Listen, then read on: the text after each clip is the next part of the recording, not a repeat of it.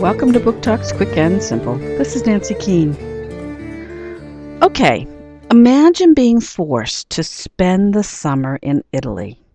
Hey, it sounds great to me. How about you? Well, it doesn't sound so great to Hector.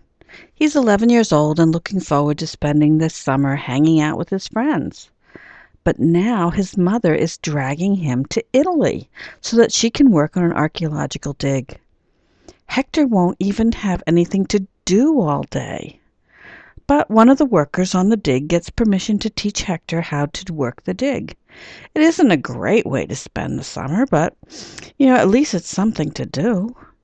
When Hector finds a stone with an eye painted on it, he's disappointed when it turns out to be nothing special. But little do the others know just how special it is.